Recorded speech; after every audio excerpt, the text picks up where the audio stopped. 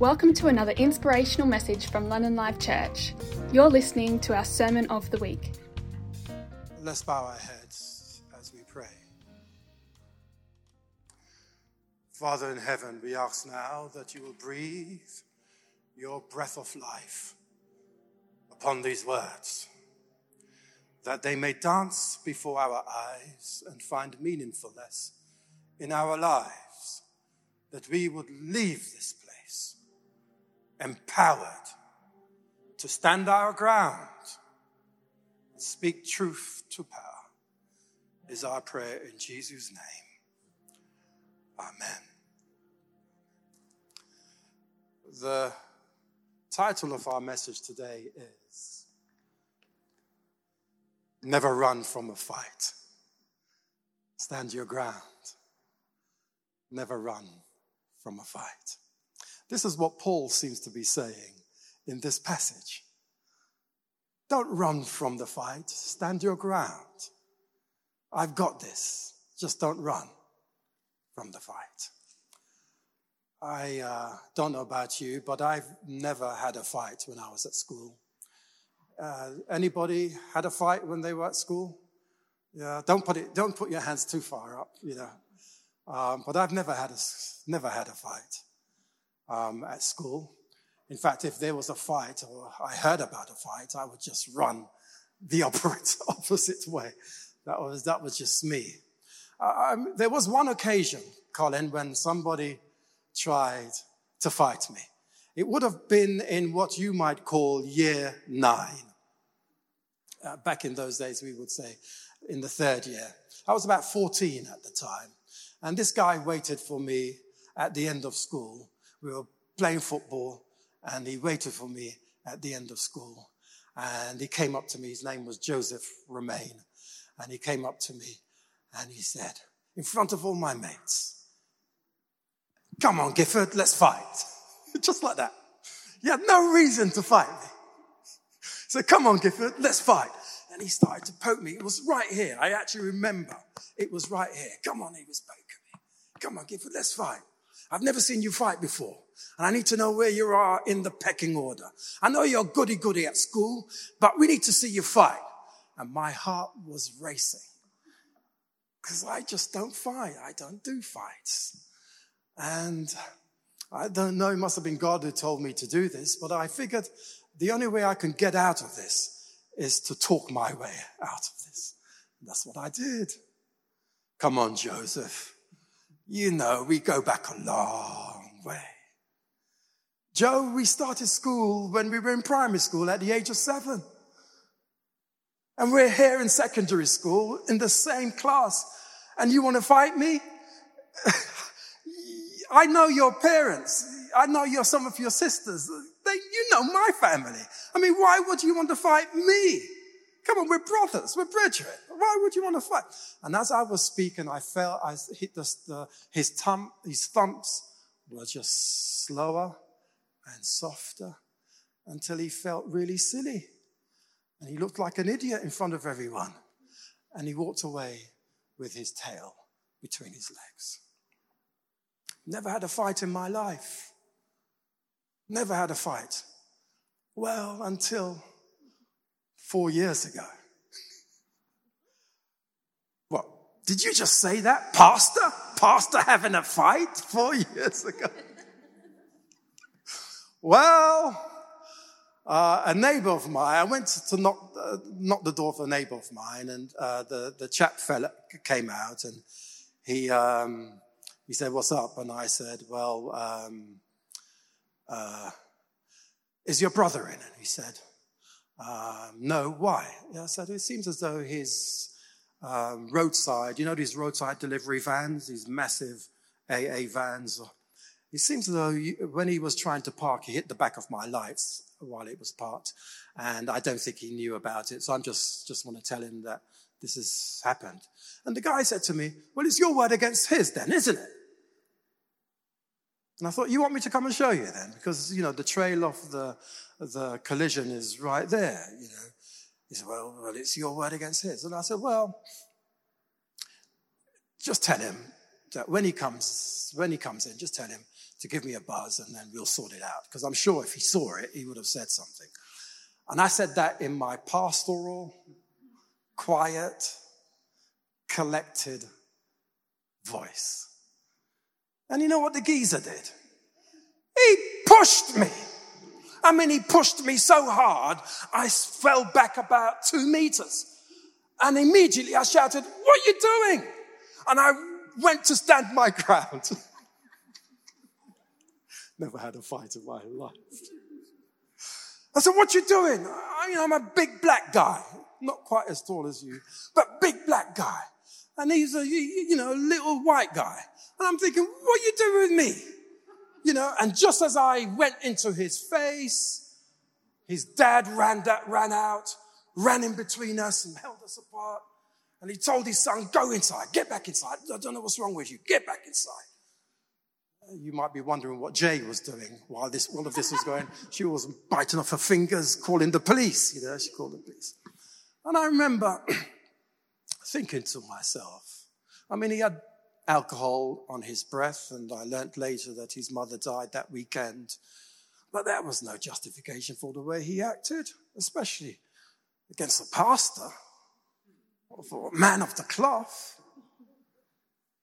I did pray for him that night, that God will protect his life. I do have this. I do actually believe that if you play around with a man of the cloth, something's coming your way. I fundamentally believe that. And I have many stories to back that up. And so I prayed that God will preserve his life. But I couldn't sleep. Couldn't sleep that night. And I'm thinking, if only I went to martial arts, and I learned some kung fu.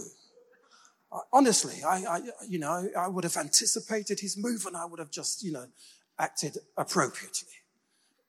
The 24 hours later, the night afterwards, I still couldn't sleep. I'm telling you the truth. I still couldn't sleep. And I thought, but suppose I had pepper spray, like the Robocop's pepper spray or a taser.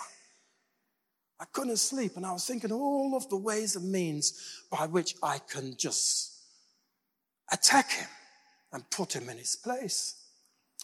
And this came so plain and bright to me when I saw myself as Robocop. You see, I have this thing that if you are dressed in an armor, it must psychologically wind you up to look for a fight, to search for a fight. Just think about it. That's why we say to young boys, don't carry knives, because if you find yourself in the wrong place at the wrong time, you might just use it. That's what happens. If you are wearing an armor, wouldn't it psychologically wind you up to just look for a fight? But Paul is saying, no, the armor is not an armor of offense, it's an armor of defense, because you're meant to stand your ground. Stand your ground. Well, what are you talking about, Paul, in this armor of defense? What are you talking about? Well, to put it into perspective, we have to look at the context of the book of Ephesians. When Pastor read out the text, he began with the word finally, implying that this pericope, this section, this paragraph at the end of the letter is actually a conclusion of the matter. So what is the book of Ephesians about? I put it to you that if you were to wake the Apostle Paul up today in 2021, if he were to be resurrected, so to speak, and you were to ask him, Paul, of all the letters that you wrote, of all the books that are published in the New Testament, which one speaks about the church of God in the most powerful way? Which of your treatises talk about your idea or conceptualization of what the church should be and what the church is? And I put it to you, Paul will have no hesitation to say the book of Ephesians. Not Romans, not Corinthians, not Galatians, but Ephesians. Why Ephesians? If I were to summarize the book of Ephesians, it would be this. Ephesians is about the church, the gathering church that comes together. It is about the church that works together in unity. The unity that Jesus left behind when he resurrected 2,000 years ago. The church that works together in unity will grow together and stand its ground as it speaks truth to the powers of evil. I repeat, the church that works together in the harmony of and the unity of Jesus Christ is the church that will grow together, especially as it stands its ground in speaking truth to the powers of evil. How do I know? Because I'm going to literally take you through how I know. This church, this gathering place of people like you and me, because that's what the word church actually means. Church is not about buildings. Church has no reference to buildings. We say come to church and we mean the buildings, right? But in the Bible, church actually refers to people. Wherever the people of God are, church is. That's why I shed a tear while I was worshiping with us today. My favorite text in the Bible is in Psalm 27. One thing have I desired of the Lord that I will seek after, that I may dwell in the house of the Lord all the days of my life, to behold the beauty of the Lord and to inquire in his temple. And when I saw my daughter standing up here and singing and ministering to us, I just started to cry. I cried, Serena, because I missed your birthday. It's her birthday the other day. And I just want to thank God that he's blessed her abundantly. She doesn't live with me, and that hurts sometimes. It really does. But she lives with her auntie and her uncle here in London. And I'm just so happy that God's preserved your life so immensely, and that you've grown up to be the beautiful woman that you are. You just bring me enormous joy, unbridled joy and happiness. But that's what church ought to be, really. Church ought to be like that I should be able to speak of you and you of me in these terms, you see. Because church, and I'm going to take you through the models, church is actually family. Church is family. Now, the thing about Paul's church that he describes here in the book of Ephesians is that this church actually lives and operates in two places at the same time. On the earthly realm and on the spiritual realm. Did you get that? On the earthly realm and on the spiritual realm. You might remember Pastor reading in 6:12, we do not fight against flesh and blood, but we fight against principalities and powers, don't we? Against the rulers of the darkness of this world, against spiritual wickedness in high places. And this phrase, high places, is actually heavenly places. That's the actual word. If you're a biblical scholar, the phrase is entois uparanios, in heavenly places. And for Paul, this is a euphemism for the spiritual realm. We do not as a church fight against flesh and blood, but we fight in the spiritual realm. This phrase, entois eperanios, the heavenly places, the spiritual realm, occurs 5 times in the book of Ephesians. The first time is in chapter 1 and verse 3. There we find blessings. Blessings and victories are in the spiritual realm. In 1 verse 20, we find that Jesus is there.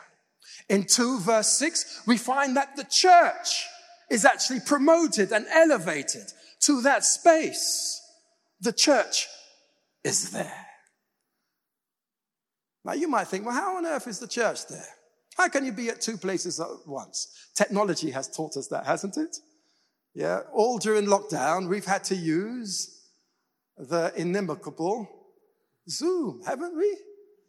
Yeah, you can be at two places at the same time when you're using Zoom. I was in Poland. That's why I missed my daughter's birthday. And I was working from there.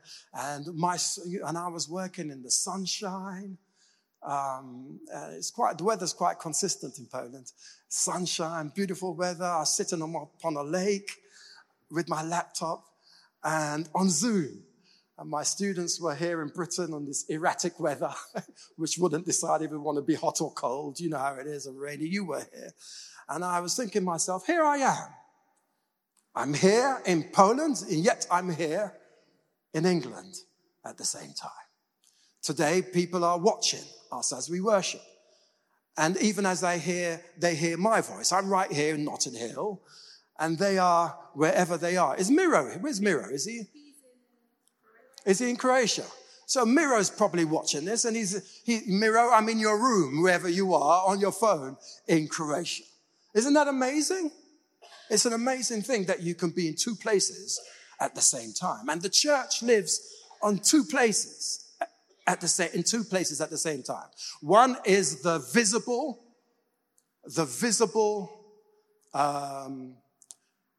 earthly place, and the other one is the invisible spiritual place. The visible earthly realm is where we are sitting today, where we see each other through and sense each other through our senses. The spiritual, invisible realm is that which we cannot see, and there spirits dwell and have their beings. And as a church, according to 2:6, we are in heavenly places. We are in the spiritual realm. In 3 verse 10, the text actually says that God doesn't do anything in the spiritual realm without consulting his church first. So the church serves as a conduit between heaven and earth. We have been given authority, the authority with the wind of heaven in our sails to do God's bidding here on earth. God does not raise his hands, friends, independently of the church. That's how valuable you and me are. And then in 6:12, it says, the battle is there, the fight is there, the war is there. For we wrestle not against flesh and blood, but against principalities and powers and so on. Okay, so I understand that, Paul. But what are you telling us about the church? What's so fascinating about the book of Ephesians in terms of the church? What's so fascinating? What do you say? Well, there are 4 powerful imageries that Paul used to describe the church, and I'm going to quickly go through them. In chapter 1, we find the first one, which is the body. The church is called the body, the organism. This analogy actually points to the notion of different organs in our bodies working harmoniously together. Your giftedness and my giftedness through the medium of this church works harmoniously together. So think about it. The hand is not pulling you over here, and the foot is not pulling you over there. Your body is working harmoniously together. And Paul says, the church is the body. In chapter 2, he says the church is the temple. Now, the temple is a physical being, a physical building like this temple today.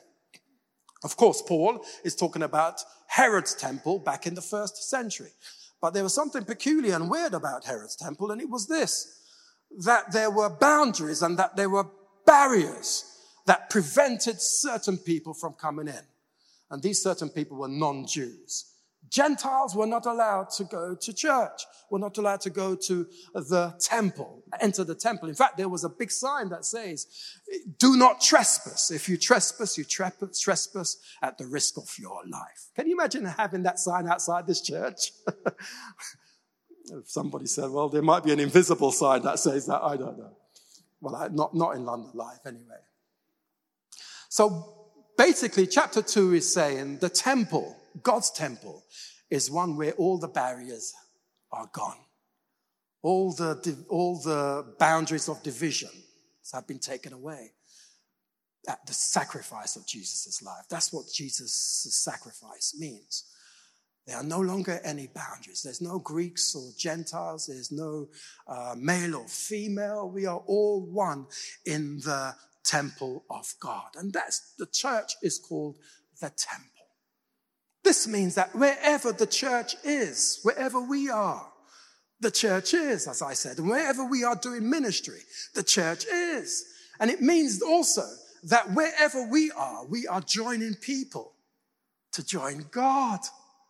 Because that's what the church is meant to be. Did you know that the church does not exist for you and me?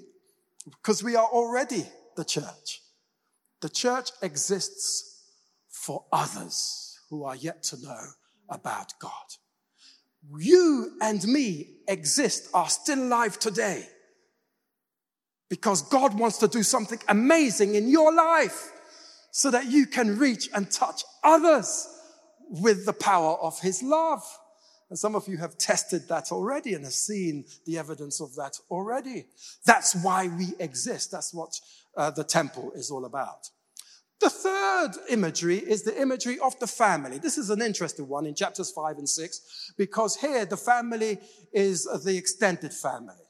Paul says the church is like the husband and the wife, and it's like the parents and the children, and it's also like the household leader. The text refers to them as masters, and the servants and slaves. Now, the slaves here, master and slave, is not like the master and slave relationships that we talk about in the past 500 years. You know, that's chattel slavery, right?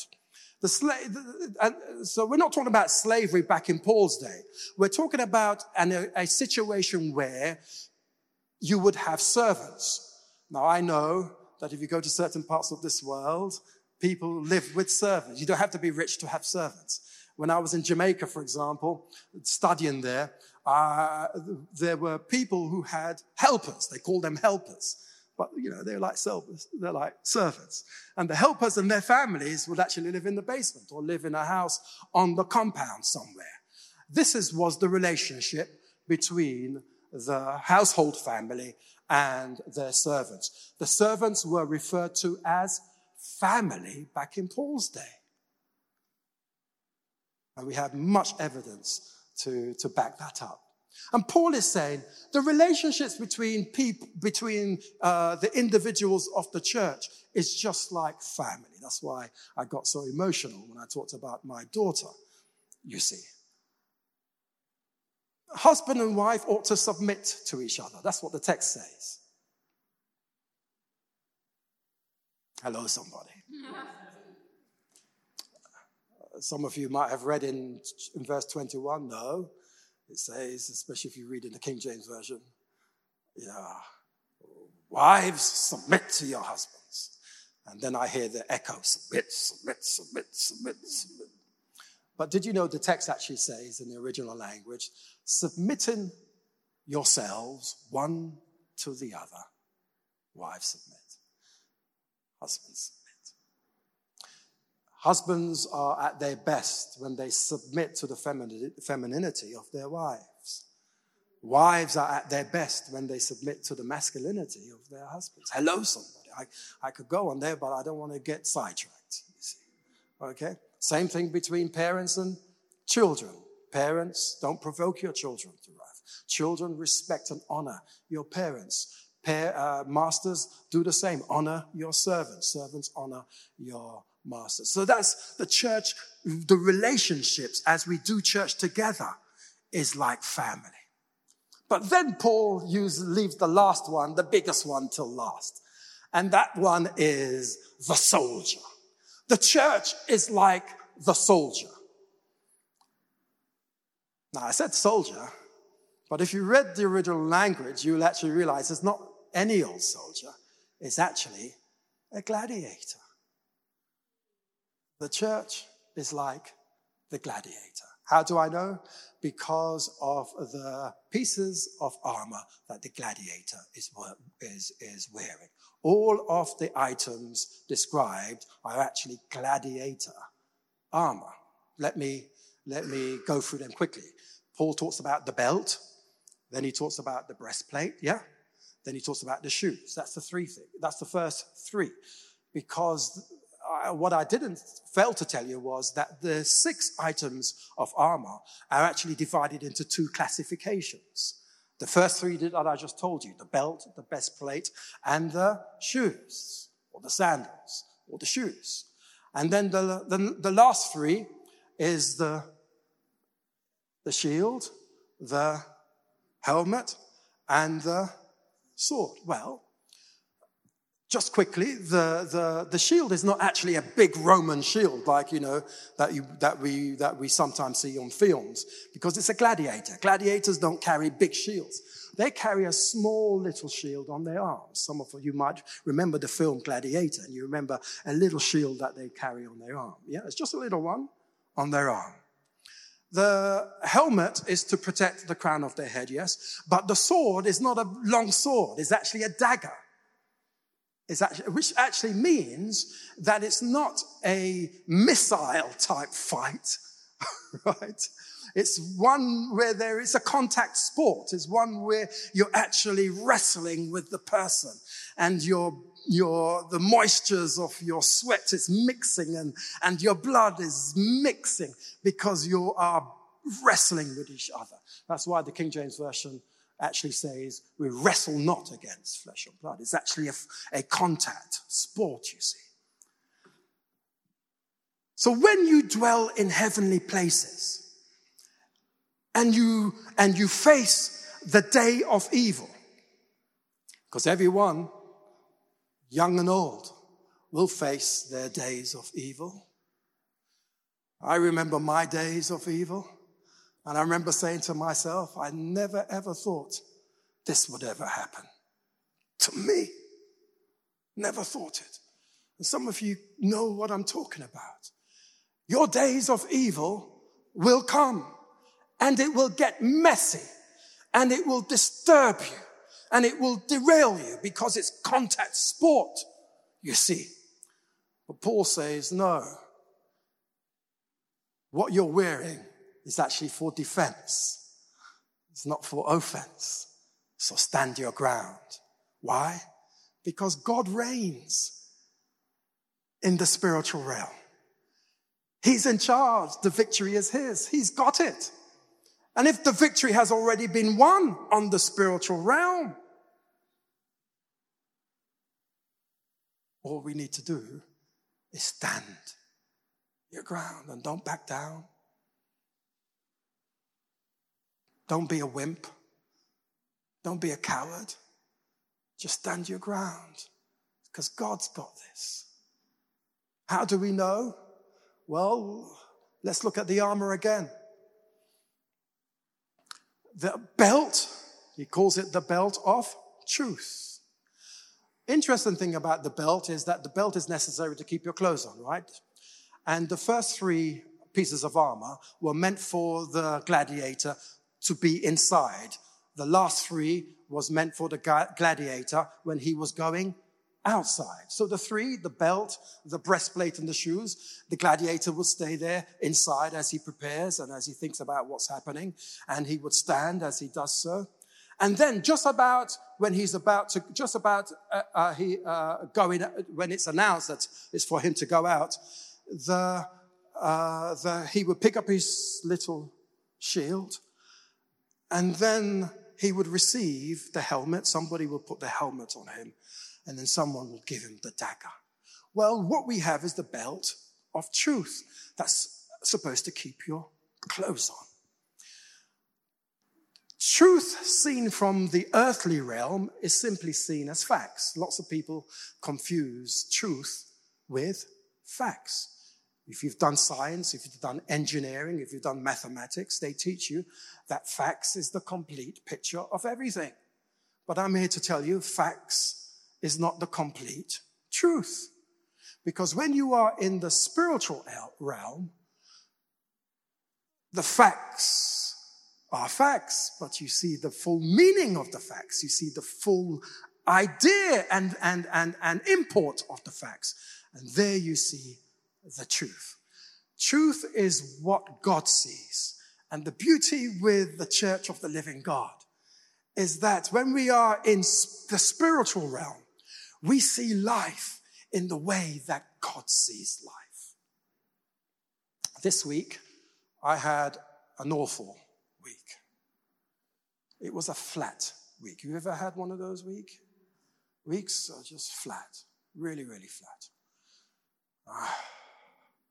And I couldn't figure what it was. I got up and I did many things, but I felt like a headless chicken, just chasing around and not getting anywhere. It was flat.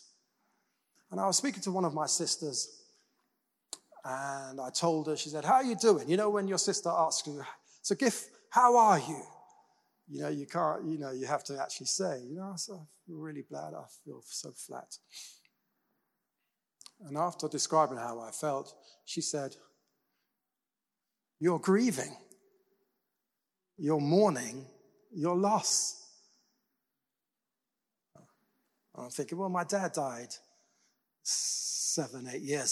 8 months ago. So, it's not really that. She said, "No, but something closer home to you has been lost." I thought, of course. This is the first time I'm going to say it in public. I'm actually leaving Newbold College. I'm leaving full employment with Newbold. They're not booting me out or anything like that. In fact, it's a shock to their system that I'm leaving. I just felt that it's time for me to move on. Sometimes you're in a situation and there's a glass ceiling above your head and you feel you just can't get anywhere. And if you stay here, you're just going to suffocate and die. Well, even in God's college, that's how I felt. And I felt that it's time for me to move on. But I've been at Newbold for 22 years. 22 years. I was reflecting on this the other day. Pavle. I supervised Pavle's master's dissertation. But Pavle is part of over 50 dissertations, master's dissertations that I've supervised. That's a lot, right? Over the years. And I didn't realize. Because the fact was, friends, that my week was flat. But that was not the truth. Hello, somebody. The truth was, I was grieving. Are you hearing me? The truth is the complete picture. Maybe something is going on in your life now. I don't know what it is. Maybe you're looking for a job. Or the right kind of job. Or maybe you're looking for a place to live. I'm here to tell you, that's just the facts. Go in the spiritual realm and see what it looks like. And I will tell you, you're not only looking for a job, you're looking for a career. That's the truth. You're not only looking for a place to live, you're looking for a home. And that's the truth. Because in God's eyes, things look very differently. That's the belt of truth. Do you understand? And I could go through each one and tell you what it looks like from God's perspective. Righteousness, for example, the breastplate of righteousness. We think righteousness is all about just doing the right thing. That's what we think. No, that's looking at it from the human perspective, from the visible earthly realm. But if you look at it in the invisible spiritual realm, you realize that doing the right thing is never enough. Our role is not to just do the right thing. Our role is to make things right. And that's justice, friends. And justice is what love looks like in public. The church ought to be engaging in doing justice, in making things right. Are you hearing me? That's looking at it in spiritual eyes. There's the feet of peace, right? The sandals of peace, or the shoes of peace. Peace is not just about the absence of conflict. Hello, somebody. If you don't have conflict in your life, it probably means that you're not alive.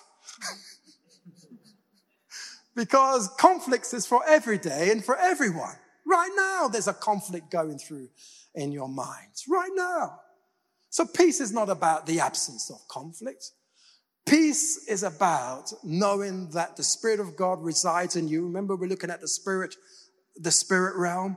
And the Spirit of God resides in you so much so that even when the storm comes, you can smile at the storm.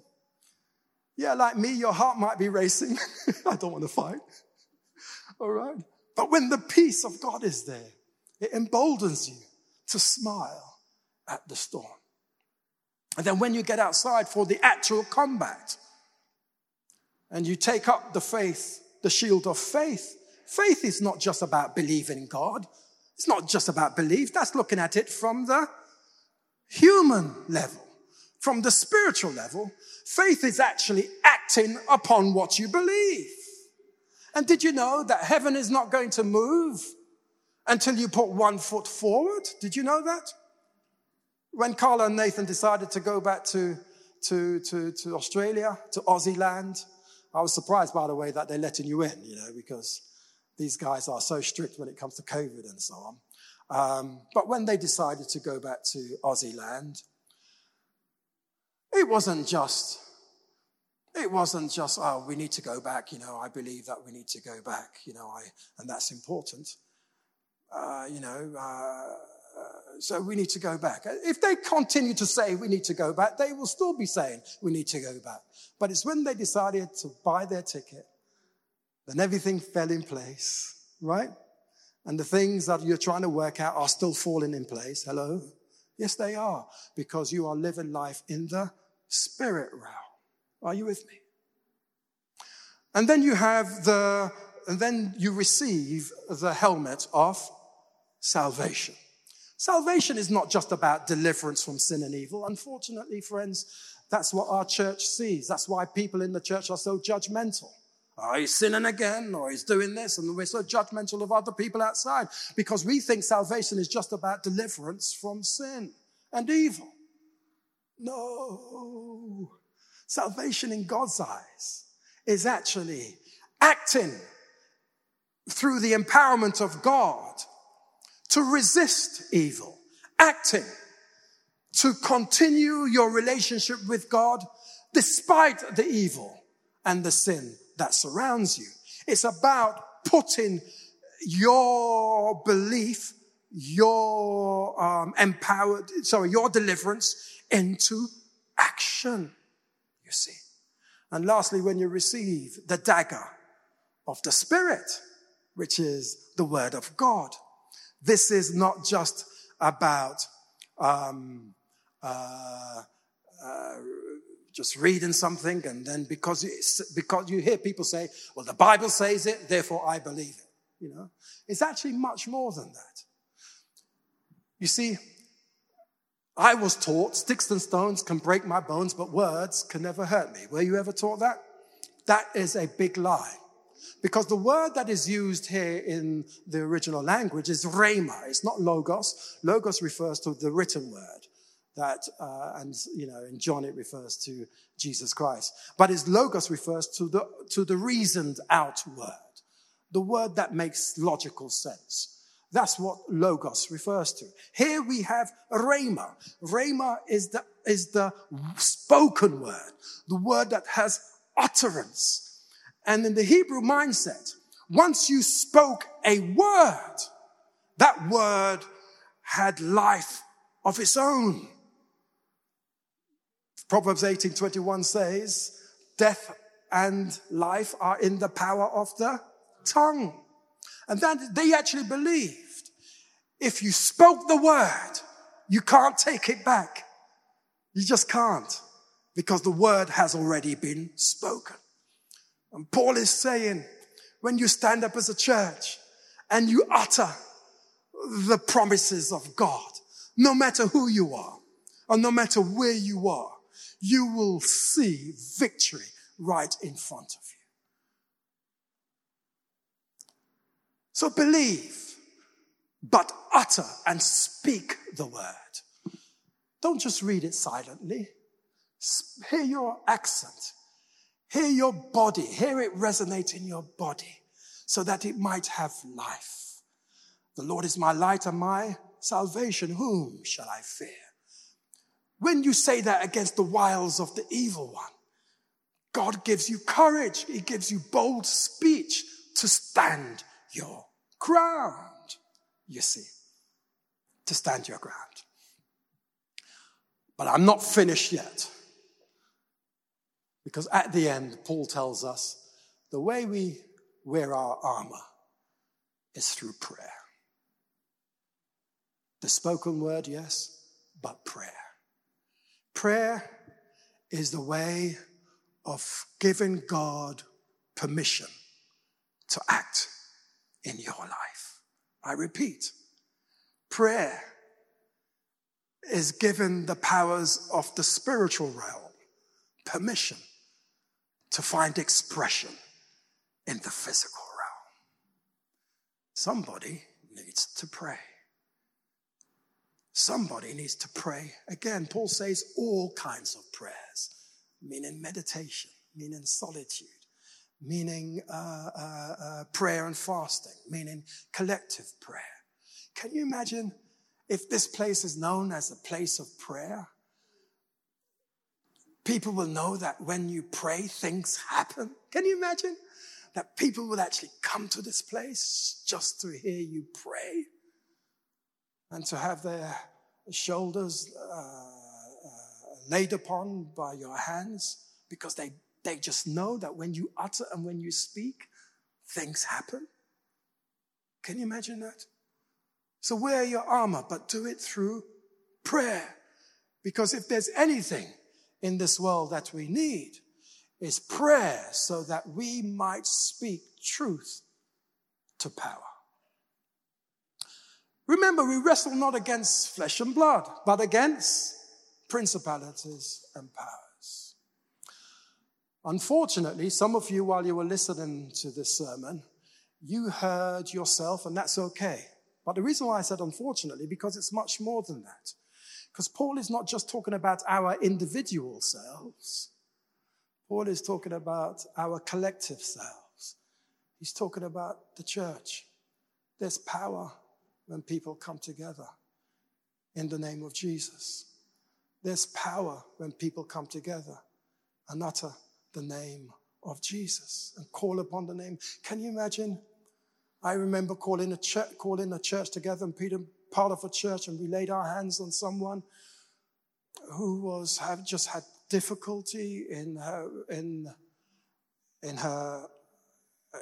She had a very unfortunate life where she was living life in the red light district. Some of you know what I'm talking about. And she was addicted to that context. And she cried. And I said, well, let's bring the church together. And we brought a few people together who believed in prayer. And we laid our hands on with her. We tarried with her. And we didn't just speak life into her. We gave her some instructions on what she should do afterwards and how she can resist the wiles of the evil one and how she can just stand her ground. Are you with me? That's power. Living wonder. Power. I remember a friend who came to me and said, Pastor, I want you to bless my keys. I said, what are you talking about? Bless my keys. He said, I've just bought a car. And I'm so happy. I want you to bless them. I thought, wow. He was not just looking at his car in the physical world. He was looking at his car in the spiritual world. And we blessed that car. And to date, he's never had an accident in that car. Amen. And whatever he does in that car is in the name of Jesus. Hello, somebody. There's power, you see. In the spirit realm, there's power. And when the church comes together, we should be speaking truth to power. The powers that Paul is talking about here is the Roman powers. You know, the colonial power of Rome. That's the powers that he was talking about. What powers should we be speaking truth to today as a church? It's one thing to mop up the blood that spills. And as a church, it's okay to mop up the blood that spills. But we are called to speak truth to power also. And by mop up the blood that spills, I'm talking about, the work of Adra and all of that. You know, that's okay. Feeding the homeless, that's okay. What we're doing there is mopping up the blood that spills. But how about speaking power, speaking truth to the structural powers of evil? As somebody plays in this day of Black Lives Matter,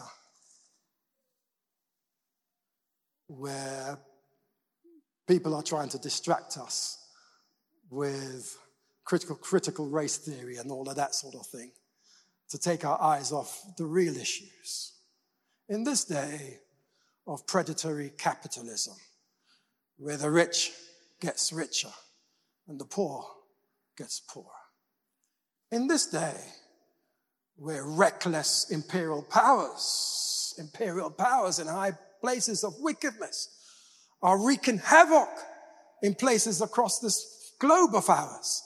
So much so that another crisis of refugees is just happening right now in Afghanistan. Is there a word from the Lord? Has God got something to say about these? God can only speak, friends, through you and me, through his church. We are raised as a prophetic church to speak truth to power. To power. We should never be comfortable seeing the wiles of evil, the structures of evil, having domination in our backyard. So much so that people are being ostracized in education and in the housing market, in the ministry of justice and so on. Are you with me? So are you ready to stand? To stand your ground with holy boldness and speak truth to power? You're going to find your voice again? Because I've heard you when you're angry. I've heard you when you're upset. Are you prepared to stand your ground and now know that God's got this? And as you stand with truth and with justice and with salvation, with peace, with faith, with the Spirit of the Word, that you will fulfill your design, you will fulfill your purpose in this life, and do what you're meant to do and touch somebody else's life as we bring the church closer to a dying world. This is my prayer. This is my focus. This is my ambition. I pray that it will be yours also. This is the end of this broadcast. We hope you've been encouraged and inspired. For more information, please visit londonlivechurch.com.